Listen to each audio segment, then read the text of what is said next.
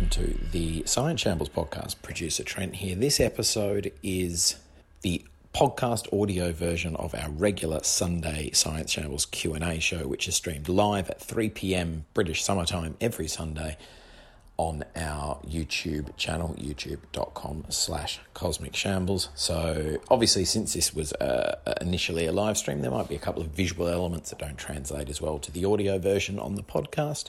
And there might be the one or two technical hitches, such as the joy of doing live stream shows over the internet when everyone's stuck at home. And remember, you can support us at the Cosmic Shambles Network, patreon.com/Cosmic Shambles. If you head there and subscribe, not only do you get lots of goodies, extra shows, bonus live streams, and all that sort of stuff, that support is what enables us to keep making these podcasts and the live streams and everything else while we can't be out doing live shows like we normally would be. And check out all the other great science and culture content we've got going on at cosmicshambles.com. There's the new exclusive documentary series we made with the European Space Agency with Helen Chersky and Ginny Smith and Tim Peake and others. Lots of other live streams, blogs, podcasts, and plenty of things to keep you occupied. So I hope you enjoy this episode.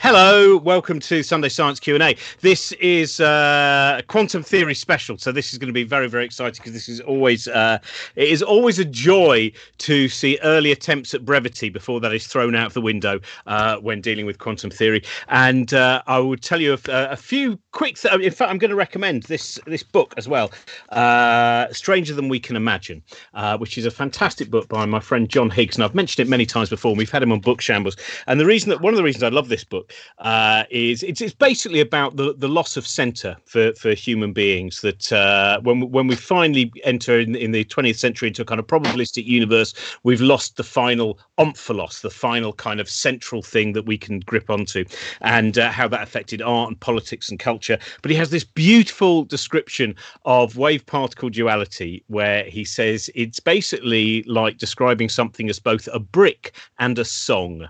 And I think that's such a lovely way of him starting in that book. So I just wanted to recommend it again. I recommend it a great deal because it's one of probably my favourite books, and we are joined by people who have written some of my favourite books as well today.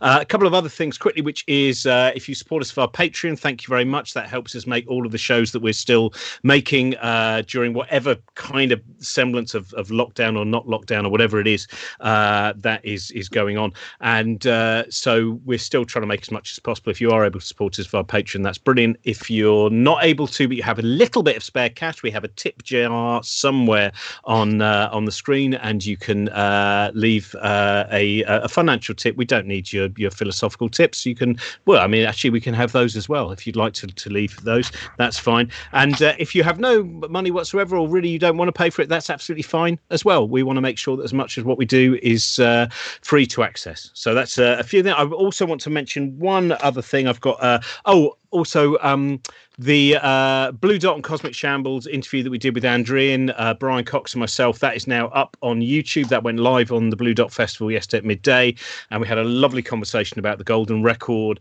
and about the work with Carl Sagan, about when they made Cosmos together, and Shadows of Forgotten Ancestors, and many other things as well. So you can see that.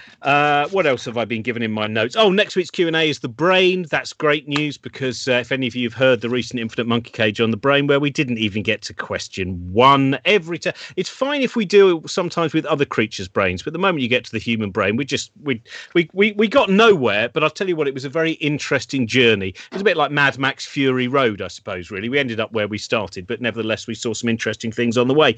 And also, there's a new video out on the Stand Up Maths channel, Matt Parker Stand Up Maths channel, collaboration with Matt Parker, Hugh Hunt, and also Helen, about ellipsoids. And so, yes, and if you can also subscribe to our channel, that is fantastic as well.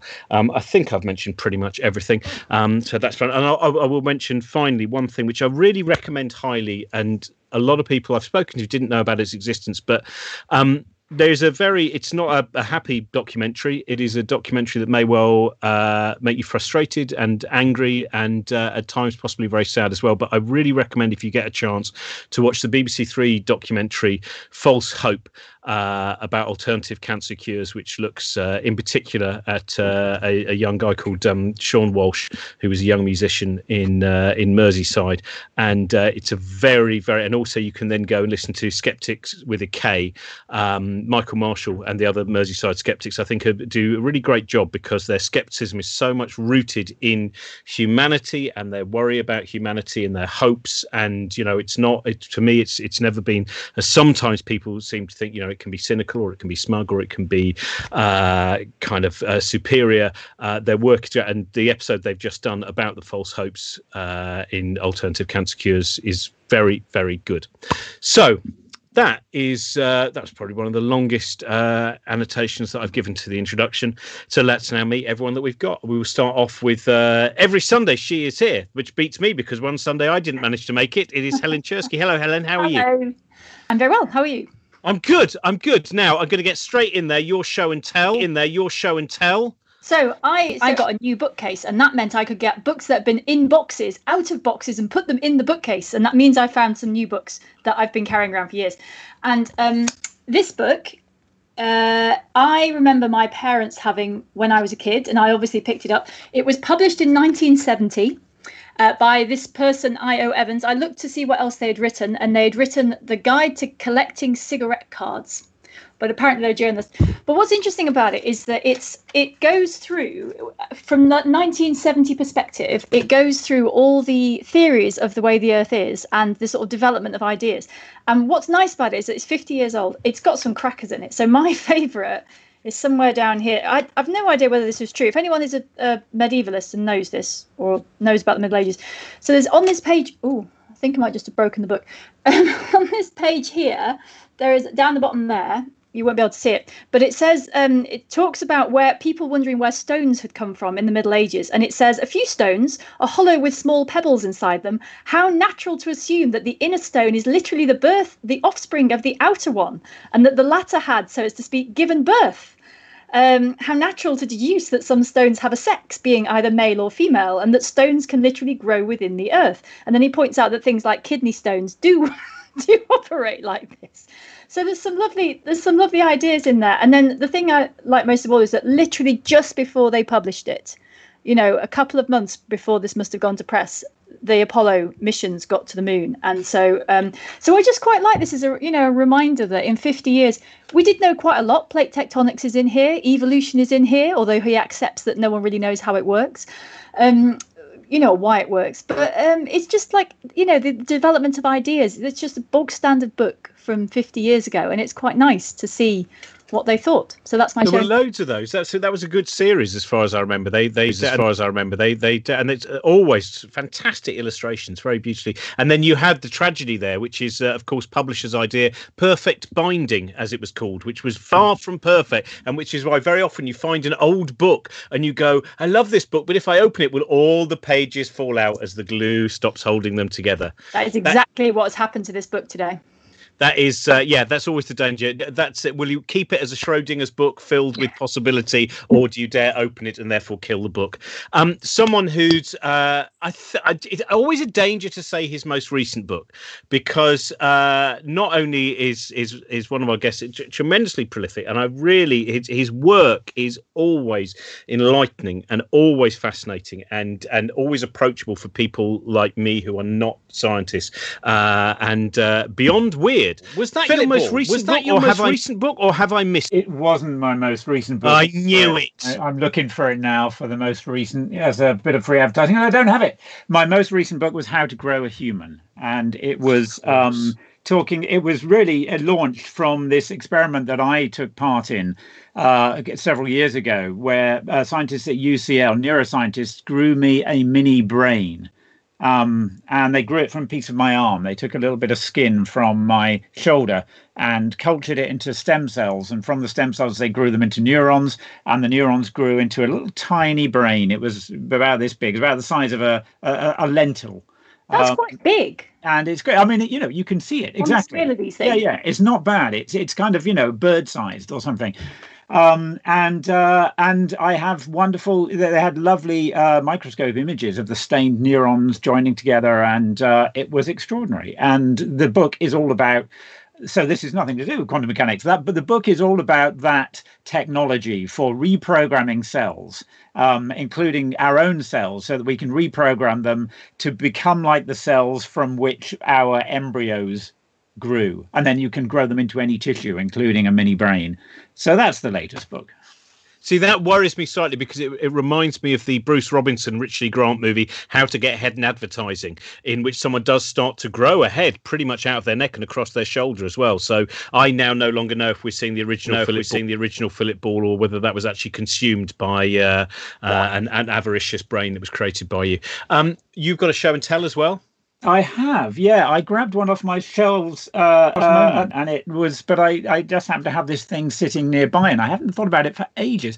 This is, you might just be able to see, it's a force multiplier, the principle of Sato's force multiplier.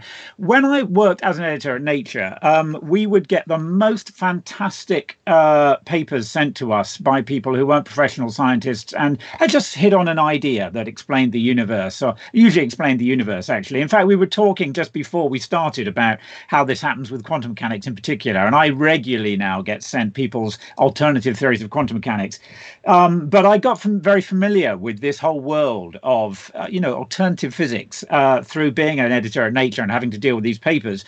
Mostly they were just papers, but just occasionally you'd get something fantastic like this come in the mail. And so this was sent to me, and I don't know what it does exactly. It has moving parts, and I'm not quite sure what they're meant to illustrate, but it was clearly illustrating this guy's theory of probably an alternative Newtonian theory for how force works. So I've kept it all these years because it's actually rather a lovely thing. It's rather beautifully made, and I have never really known how to work it.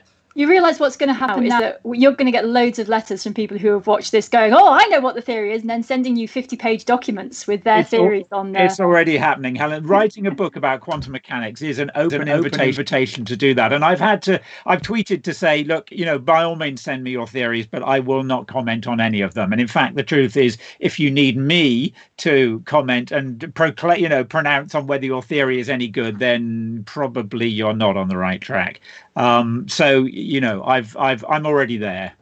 But Jim Al-Khalili is more. If you have a theory, send it to Jim.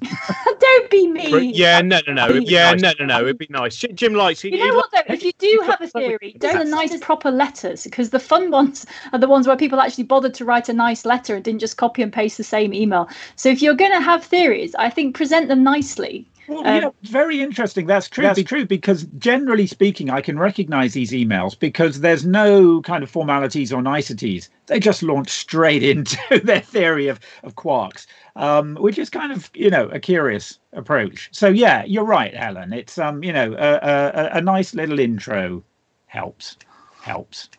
Well, you've all invited this, be it on your own heads. And now we are one of the... I've not been to that many physics lectures, but I went to her, as far as I remember, it's third year. I hope I'm right. The introductory third year lecture on general relativity, and it was really fascinating. It was. I think I was working on a show at the time for Radio 4 about relativity, and she was recently also on the Infinite Monkey Cage talking about time with Carla Rovelli and Mark Gatiss, and is a big Alan Moore fan as well, which later on we may well all link together in Jerusalem style. And that is Faye Dowker. Hello, Faye. Hi, Robin. Hi, everyone. Now you have time, wasn't it? Because we ended up feeling as if we had very little time to deal with the nature of time. I felt I'm not sure. It's often interesting, that bit where perhaps, I don't know if you feel like this, because it's something that everyone thinks they know what it is until they're questioned. It means that from the very beginning of the show, because you open that up, it becomes increasingly complex. Would you say that's fair? Yeah, you have to define what the question is. What exactly are you is on talking about? When I found, it was a difficult show. I agree. I'm not sure we got really to setting out exactly what it is that we wanted to debate or the different points of view we wanted to explore. So it was kind of tricky. I mean, the idea of setting out maybe alternative perspectives is a useful one. So the one I like most for time is this dichotomy between being and becoming. So being the block universe, all the events in the universe, past, present, and future, are equally real. They're just laid out once and for all, versus the idea that time is a process, that there is becoming, the world comes into being in a process, and that process is the passage of time. So those, to pit those against each other, can be a useful way to frame a discussion, I thought. So anyway, but yeah, we'll see what people think, I suppose. Well, a very simple introduction, if anyone wants a simple introduction into the block universe, is merely to read Alan Moore's book Jerusalem. That won't take much time, I promise you. It is merely as long as the Old Testament, and it was his kind of, when I don't know where he first read it, when he was reading an article about the block universe, that played a major part in him then writing this incredible book about Northampton and about history and about physics and so many different things. Do you have a show and tell for us, Faith? I do. It's also a book. So here it is. Ooh. Oh, right in front of your face. Oh, you go totally invisible. Oh, this is great. This is like watching the 1970s David McCallum film, The Invisible Man. Okay, I'll just have to describe it to you. So oh no, we can see it now. We can just see it. Keep it there. Yeah, The Nature of Space and The Nature of Space. The universe is playing tricks on us.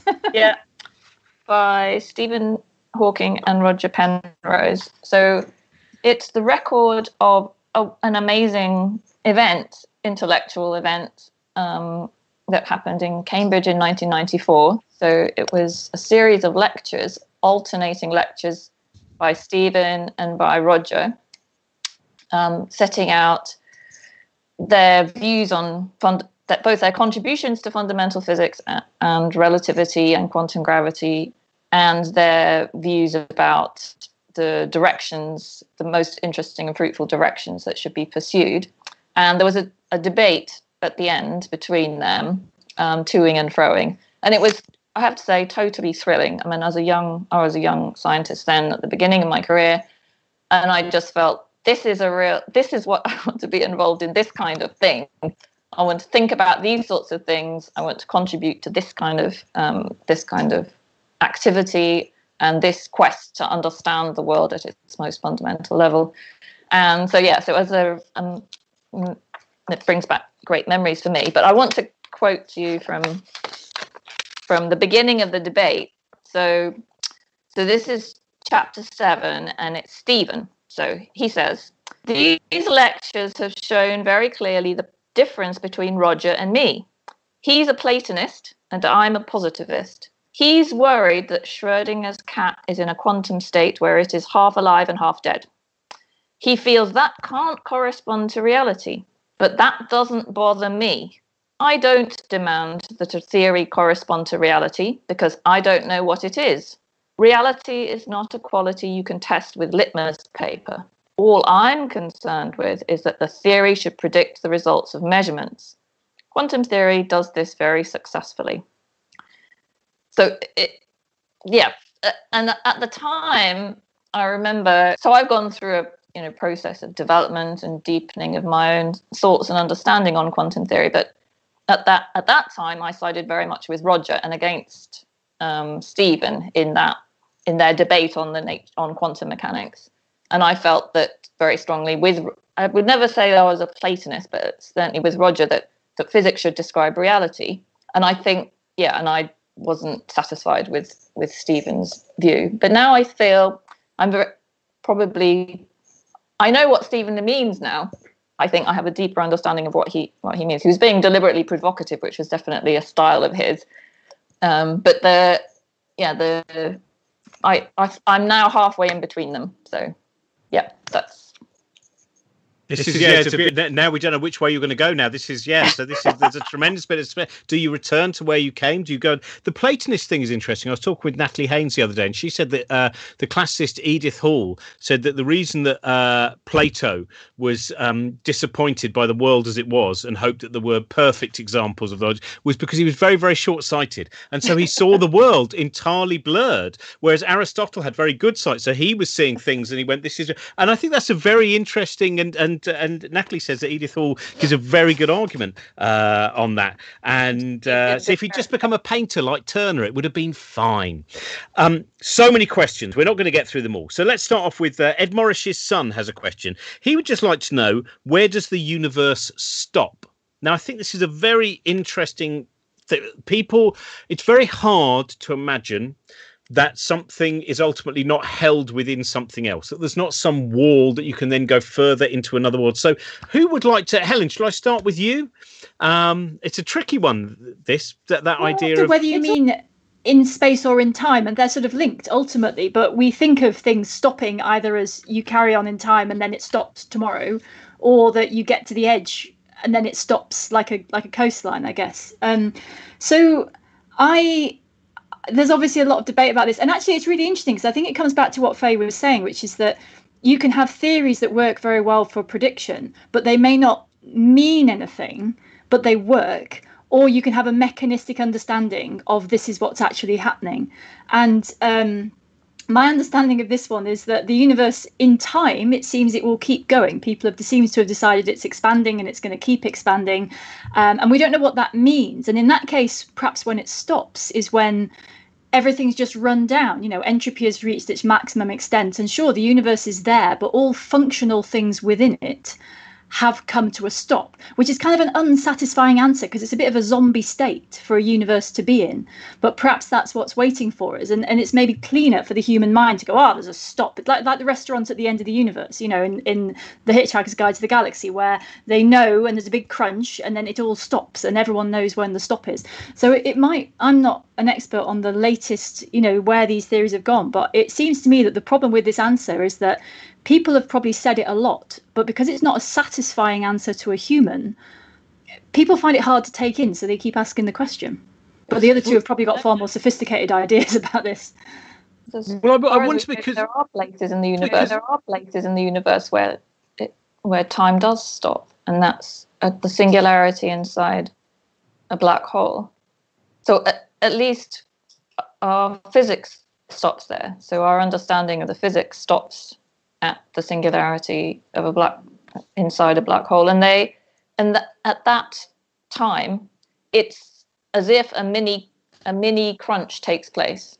So the big crunch is the sort of the time reverse of the Big Bang. So it's where everything becomes very compressed and very very hot and very dense. So that happens inside the black hole, and there's a localized collapse to a singularity inside a black hole, and our physics stops there, and we don't know what happens if anything happens after that.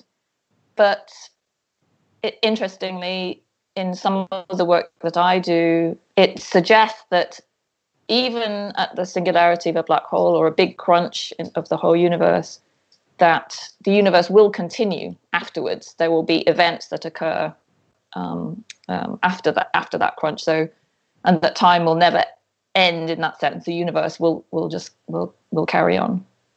But we don't know. That's speculative science. That's the realm of quantum gravity.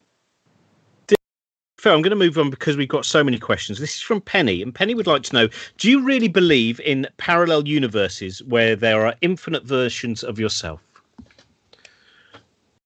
Believe in that, but it's not I mean, at the moment, all we can say, it is just a question of belief. There are people who support, this is the many worlds interpretation of quantum mechanics, which supposes that in every quantum event that could possibly have several outcomes, all of those outcomes are realized, but that they are essentially realized in separate universes. So all the time, essentially with every interaction between quantum particles, universes are being spawned, are being split off.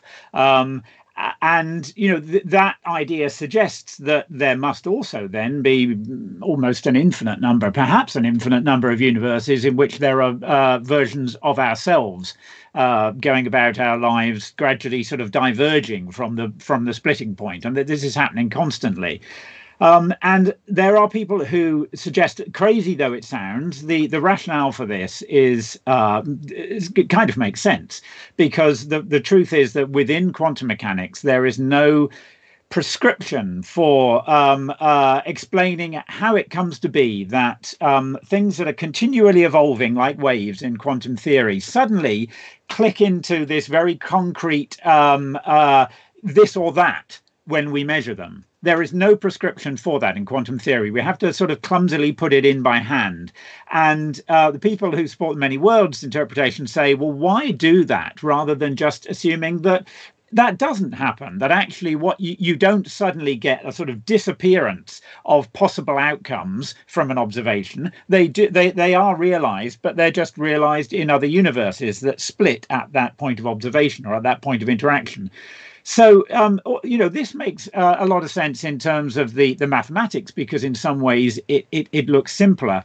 But there are various problems with this. One is to do with the technical sort of definition of how you think of how probability appears at all in quantum mechanics, because essentially the many worlds interpretation is saying that everything that could happen does happen.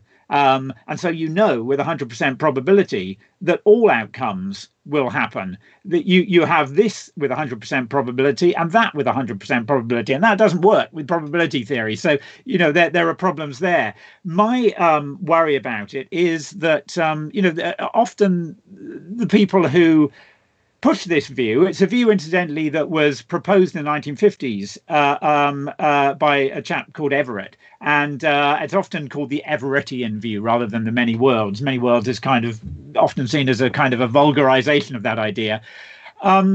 They kind of, I think, quite casually accept the idea that, there are just other versions of us that split off.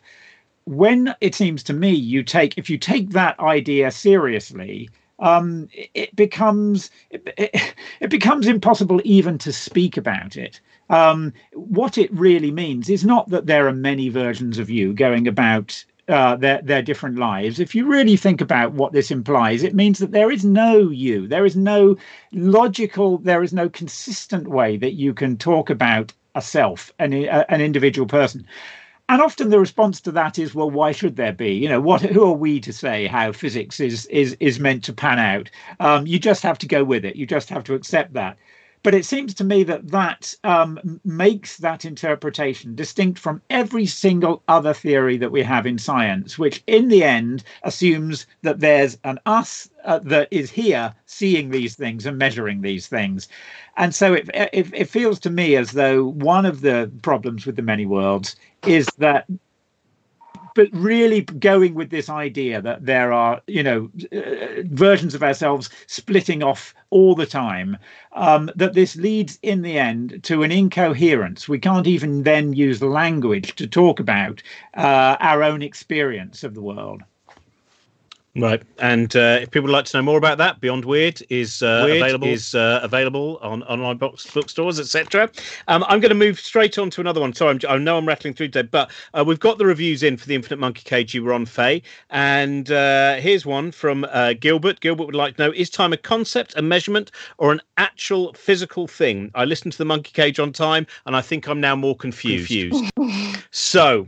What again? We're back to that starting point, I suppose, which is a physical process. It's the coming into being of it's events happening, and those events at their most basic level are the becoming, the coming into being of the basic fundamental units of reality, which I refer to as space-time atoms. So it's real. It's the physical. It's the most real thing of all. It's a physical process of becoming.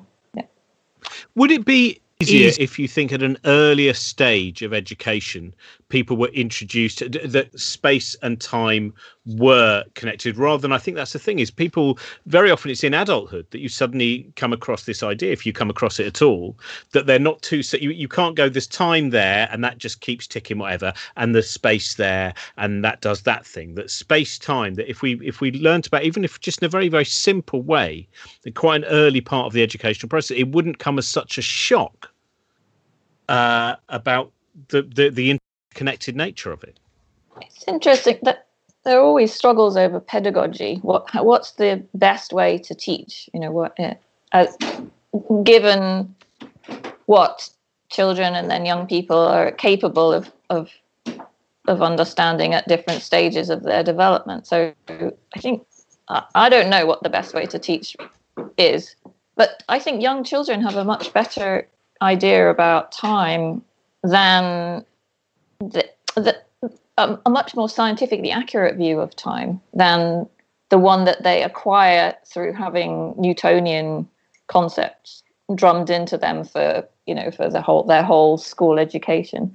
So what relativity teaches is that really there's no notion of space as a global entity. So that there's no notion, it teaches that there's no notion of simultaneity, global simultaneity. There's no notion of now here being simultaneous with now over in some distant part of the universe. And that's something which you have to learn. You that's not a natural, it's not an intuitive concept because you don't have experience of the universe far away over there. You only have the experience of local things. So that has to be taught and learned. And then after you've been taught and learned all those Newtonian concepts of there being such a thing as three-dimensional space, you have to unlearn them when you come across relativity. So I don't know. But of course, Newtonian physics is fantastically useful. And so I have heard an idea that this may well happen at some point in the future. It's a really interesting ethical thing where we have now graphic simulations of things that an adult brain can't encompass. But I have heard suggestions that if you perhaps gave those graphic simulations of a four-dimensional universe to a young child, that their brains would kind of adapt to see them in a way that we can't. And I think it's really interesting because obviously children's brains do that all the time. They see things the generation before didn't see and they take them as for granted.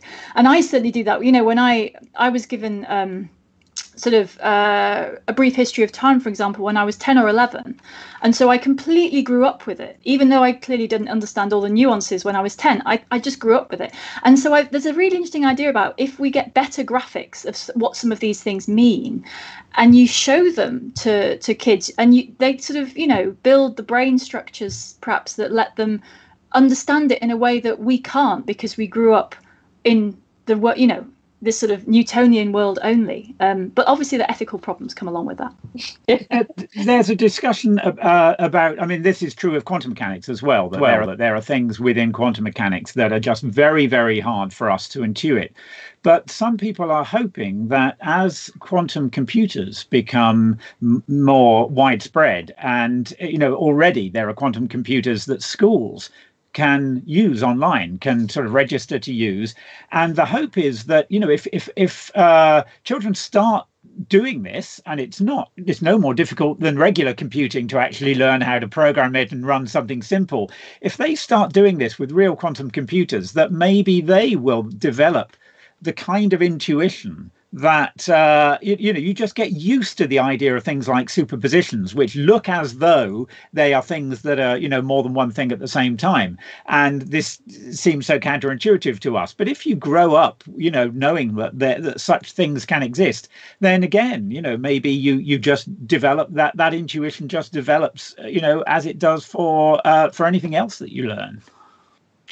Helen, we've got a question from Bob Windmill, who watched your event with the Royal Academy of Engineering this week and wanted your thoughts on this. To what extent is, or perhaps rather should, the environmental impact of mining and transporting the materials needed for green technologies and manufacturing and transporting products be taken into account when assessing the benefits of the future green schemes discussed? Well, of course it is, and of course it should be, and it already is. Properly done environmental audits absolutely take into account full life cycle analysis. Now, you can get most of it right. There's obviously some slippery concepts in there because you're potentially predicting. either predicting things that might happen a long way in the future, or you're looking at processes in the past where you can't track everything because there weren't records. But there's absolutely no question that a proper environmental audit includes recycling everything. I mean, as we have talked about before, I think the whole world is made of poo. Fundamentally, that's the way Earth works. Things go round and round. You're only ever made from the waste of the previous thing that was there. So it only ever makes sense to do these analyses on a cyclic basis. But obviously, in a world that is changing very quickly, it can be a tricky thing to do. But it's already being done. Absolutely, any good environmental audit, it's absolutely already being done. Right, well, that's a little bit of a break from Quantum, but don't worry, we're back there now. This is from AEJ65.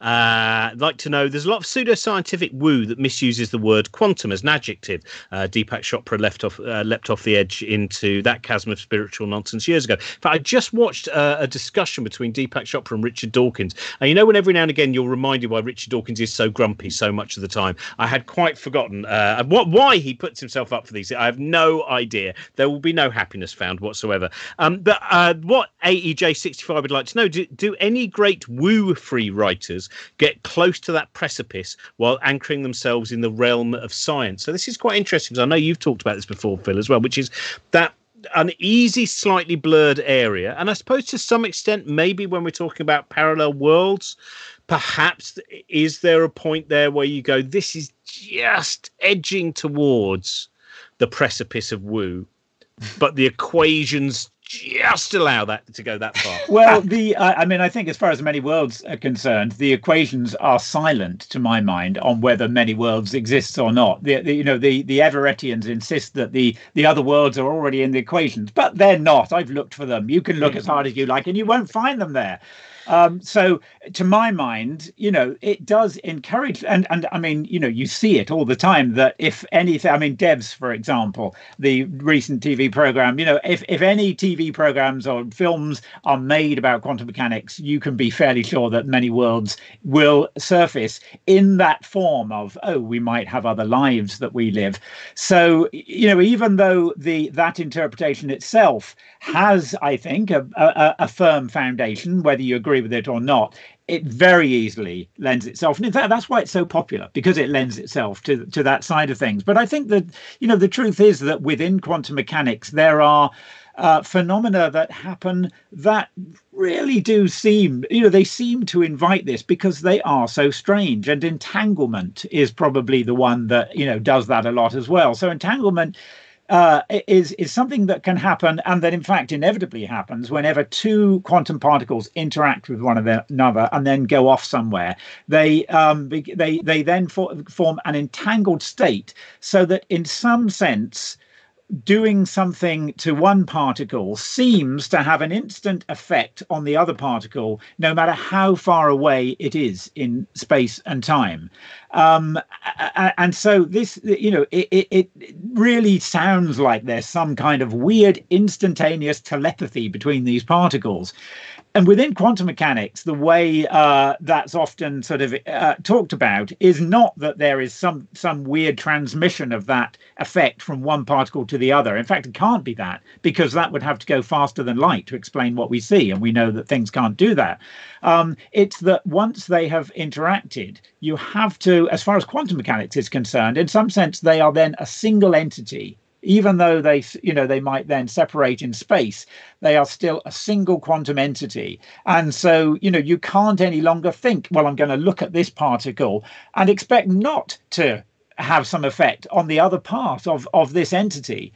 But it seems to subvert all our everyday notions of how space works. In particular, it seems to undermine the whole notion that there is, space separating them that has to be traversed if one has to affect the other.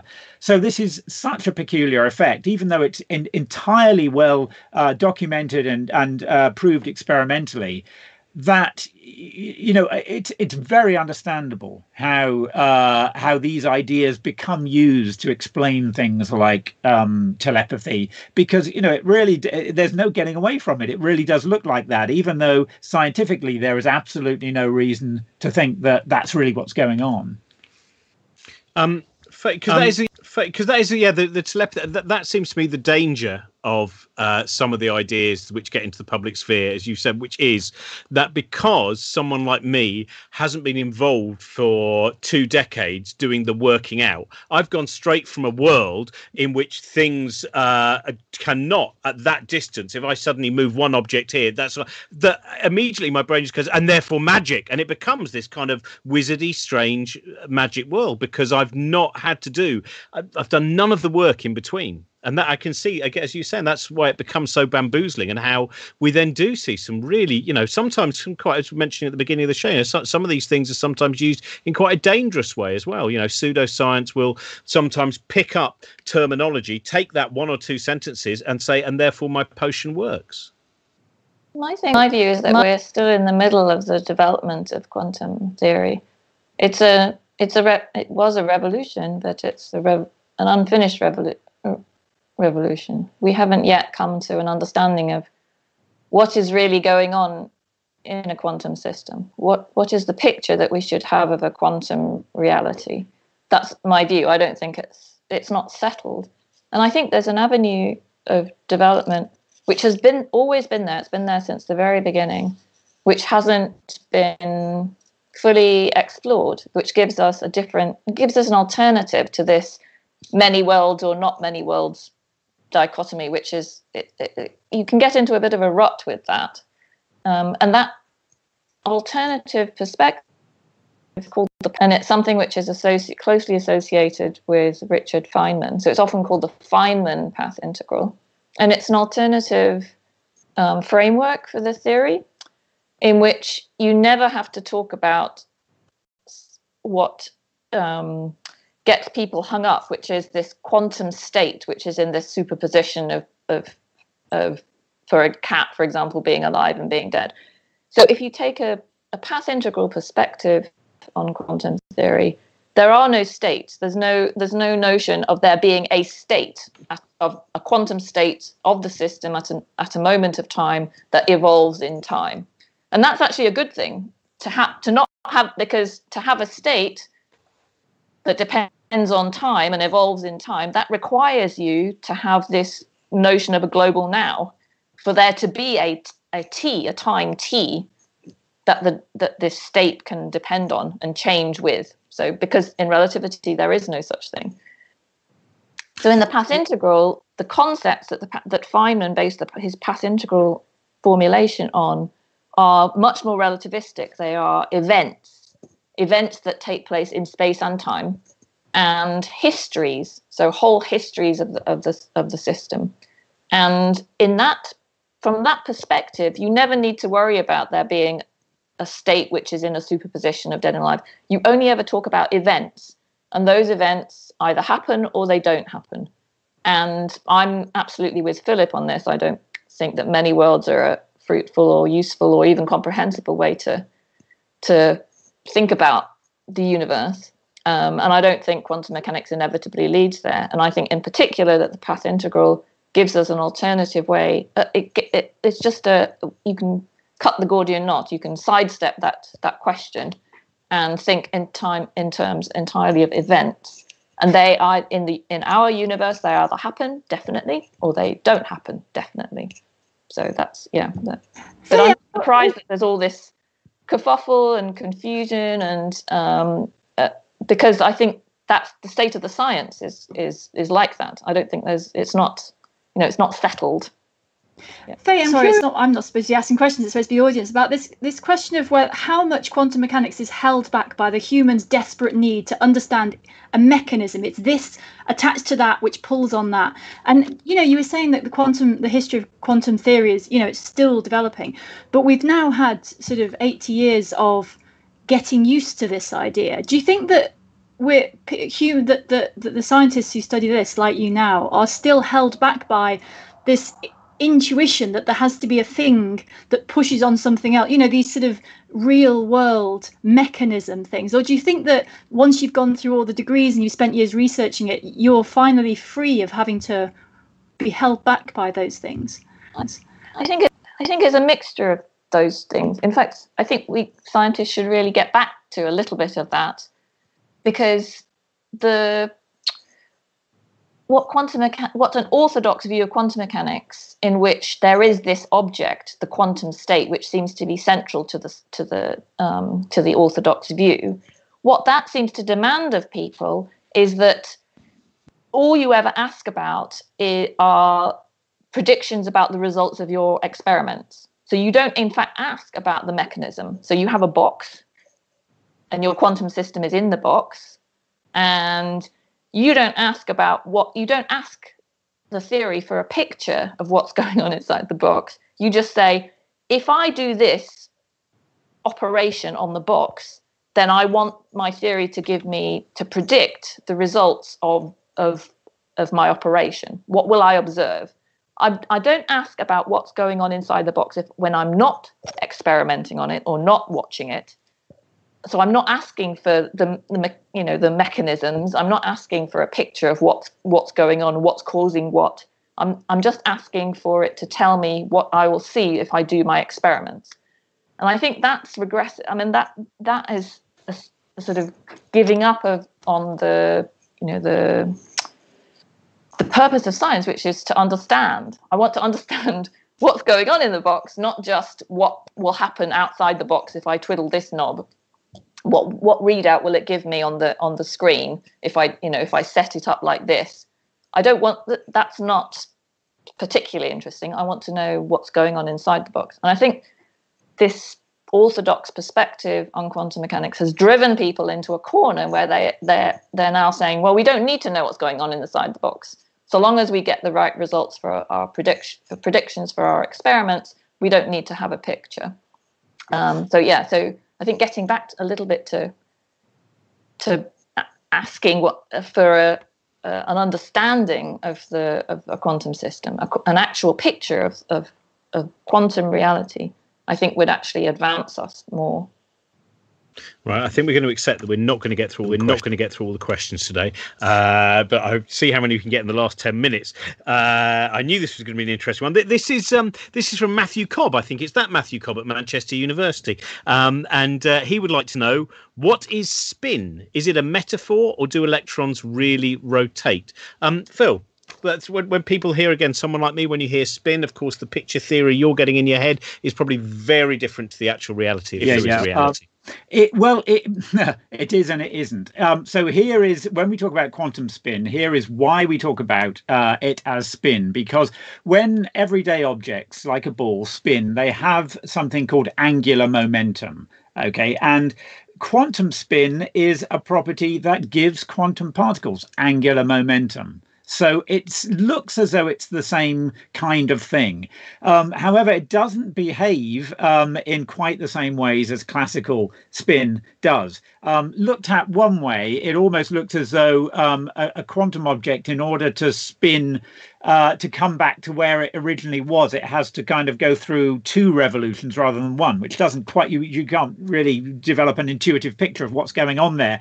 But, when we do things like that, it's because we are trying to force a kind of classical picture onto this quantum thing. So, that's why it has this label. That's why it's called spin, because it looked like everyday classical spin, but it's not the same as that. And it's one of those quantum properties, and there are others that fundamental particles have, that we just have to say, there is no classical analog to this. There's one that's quite close to it in this case, in the case of spin, for the reasons I've said. But there are other properties that quantum particles, certainly subatomic particles that make up the nucleus, for example, have, that we just have to kind of use as labels, because there's no, things like color. It's nothing to do with color in any normal sense. This is just a label that refers to a quantum property that just has no classical analog. So I think that's the best I can do for spin, to say there are reasons why we think of it a bit like a spinning thing, but it wouldn't be correct, or at least we have no reason to think of it as, for example, a little electron spinning around. As far as we know, an electron is just a point, so I don't even know what it would mean for it to be spinning. It's one of those situations where we just have to live with the fact that the quantum world has these properties of particles that don't have classical pictures to tell us what's going on. Right. Thank heavens we're going back to something simple next week, like human consciousness. We'll get through so much then. This is from Kay. This was actually a question from last week. I'll ask you this, Faye. Kay would like to know, how does speed affect gravity, or does it not? What I mean is, as an example, why can a motorbike lean over past 50 degrees and not fall over when it's going very fast, but fall over again when it's at the same angle going slowly? And the same with the spinning top. So that's gravity. Where does that fit into that picture, Case? Oh, so those are, we can work in a Newtonian framework to answer those questions. Because actually, if you take a relativistic perspective, then the notion of speed becomes relative. So you can only talk, speed itself is not meaningful, but you can have to talk about relative speed. Okay, so for the motorcycle, it doesn't affect gravity. What it's affecting is the friction, the frictional force between the tires and the ground. So in order to not fall over, there has to be enough. Let's see. I'm so glad this is you, Faye. And I find it sometimes helpful, for example, of a velodrome, where you've got those banked sides. It's a bit more obvious where the forces are coming from. I don't want to interrupt you, Faye. No, that's right. So that's right. So when you're going around, good. When you're turning a corner or going around a velodrome, going around a curve in a velodrome, there needs to be a force on you that is pushing you towards the center. That's, people call that the centripetal force. So you're actually, when you're going around in a circle, you're actually accelerating. Even if you're going at a constant speed, you're accelerating. And the direction of your acceleration is towards the center of the circle. So that force is higher the faster you're going. So you can go around in that circle if you're going fast enough, because that acceleration will be fast enough to push you towards the center of the circle. But if you're going too slowly, then there isn't enough force on you to allow you to go around the circle. Can I just add that bicycle mechanics was still being debated, some of these basic questions, certainly when I was an editor at Nature, and as far as I know, it's still being debated now by physicists. So it's why is riding a bicycle a stable? Exactly. So so this is an much harder problem than you might think. Nevertheless, people can ride bicycles. Exactly. Well, highly recommended. Talking with David Eagleman the other day in his latest book, he talked about Destin Sandlin's fantastic bicycle, or at least the bike that he promoted, which is the bike that if you turn the handlebars right, the wheel goes left. And I've had a go on it, and it's really fascinating. And if you look, I forget what the actual YouTube channel's called, but look up Destin Sandlin and look up a reverse bicycle, and you will see something very fascinating. It's on it's on a somewhat different issue, but nevertheless, while we're going through the bicycle portion of the show. Also, Kay, please take the corners safely, though. Do not, just because you're in an experimental frame of mind in terms of the nature of physics, if you're in a built-up area, please don't go at 50 miles an hour. There we go. We've covered our legal asses there. This is from Joe N. Joe N would like to know, I always see the double slit experiment used as a way to explain quantum physics. My small issue is that I don't understand the double slit experiment. Now, this, again, is something where I would say when you first hear this, and when you second hear it, and when you third hear it, and when you keep hearing it, we feel there was a world we knew, and now there is a world that is changed. Faye, would you like to take that first of all? So that saying you don't understand it means that you have understood it. So if you hear about the double slit experiment and you say, yeah, what's the problem? Then you clearly haven't understood the description of what the results are. So the fact that you don't understand it means that you haven't. I mean, you've understood the setup, and you've understood the description of the results, which are quite extraordinary. So what happens is that when you have one slit open, then the particle has only one way to go, through the slit, which is in this metal screen, for example, and it lands and makes some scintillation on a backstop. So should we just so people have got a clear picture? So if you imagine we would use the normal thing, which is you draw a diagram, Helen, as well, which is, you imagine a kind of a gun that fires out a particle in the middle of this box. If we imagine it as a shoe box, there is a single slit on this occasion, and at the end is a screen which will then detect what has happened. So just to give that just some sense of good. Where are we? Can you see where are we going? Yeah, if it's that way around. That way around, yeah.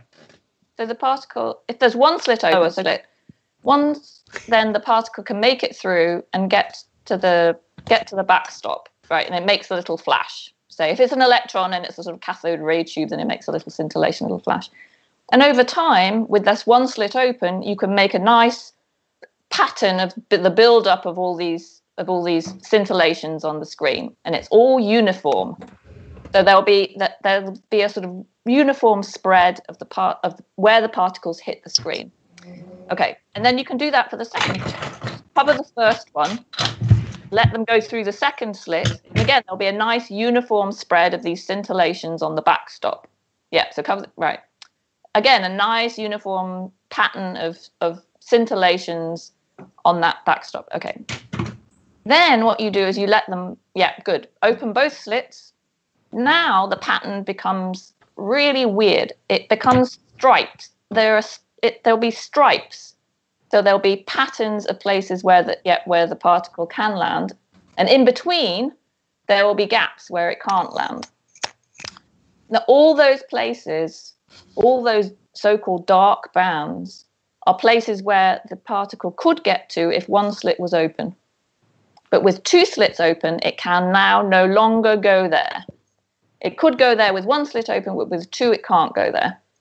So that's fall off your chair kind of weirdness. So what the particle does depends on what possibilities it has open to it. And there's a nice joke about that. Okay, so whether you find this funny or not, it's probably tell you something about yourself. Okay, so this is the parable of the quantum pie eater. The quantum pie eater goes into the pie shop and says to the pie shop owner, what pies do you have today? And the pie shop owner says, I've got apple and blueberry. And the pie eater says, I'll take the apple pie, please.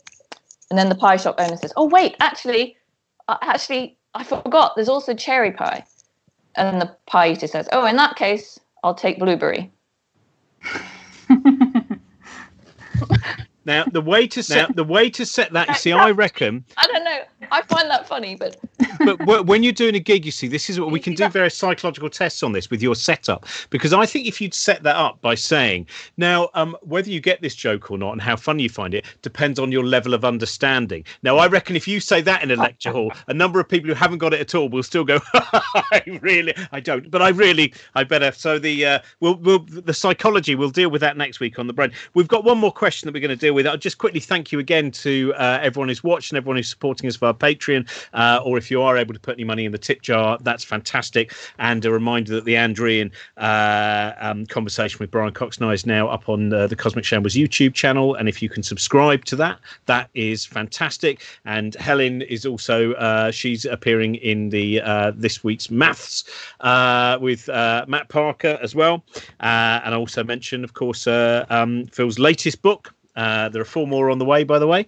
A latest book, How to Grow a Human, which is why the world will eventually be populated by this kind of incredible number of Philip Balls, which will then lead to some kind of strange panspermia across the entire galaxy, and it will all be Philip Ball creatures. And you can't get Facebook. She hasn't written it yet, have you? Are you going to write a book, Faye? I hope you do. Because I love your lectures. Your lectures, I think. Yeah. So Facebook will be available, if not in this universe, in another universe. She has written one. See, I haven't understood anything Phil said at all. So the final question, I'm going to really balls this up. This is from Steve Thompson, who's a wonderful musician, amongst other things. And he goes, here's a long form one. And it is said citation needed, that this paragraph is the most beautiful ever written about physics. The question is why, and for us mortals, what does it say in English? If one wants to summarize our knowledge in the briefest possible terms. So here, right, I'm not even going to be able to read all this because it involves terminology, and I don't do terminology, right? So if one wants to summarize our knowledge of physics in the briefest possible terms, there are three really fundamental observations. One, space-time is a pseudo-Riemann manifold M endowed with a metric tensor and governed by geometrical laws. Two, over M is a vector bundle X with a non-abelian gauge group G. Three, fermions are section... Right, anyway, so you get some idea. Right, first of all, what is that?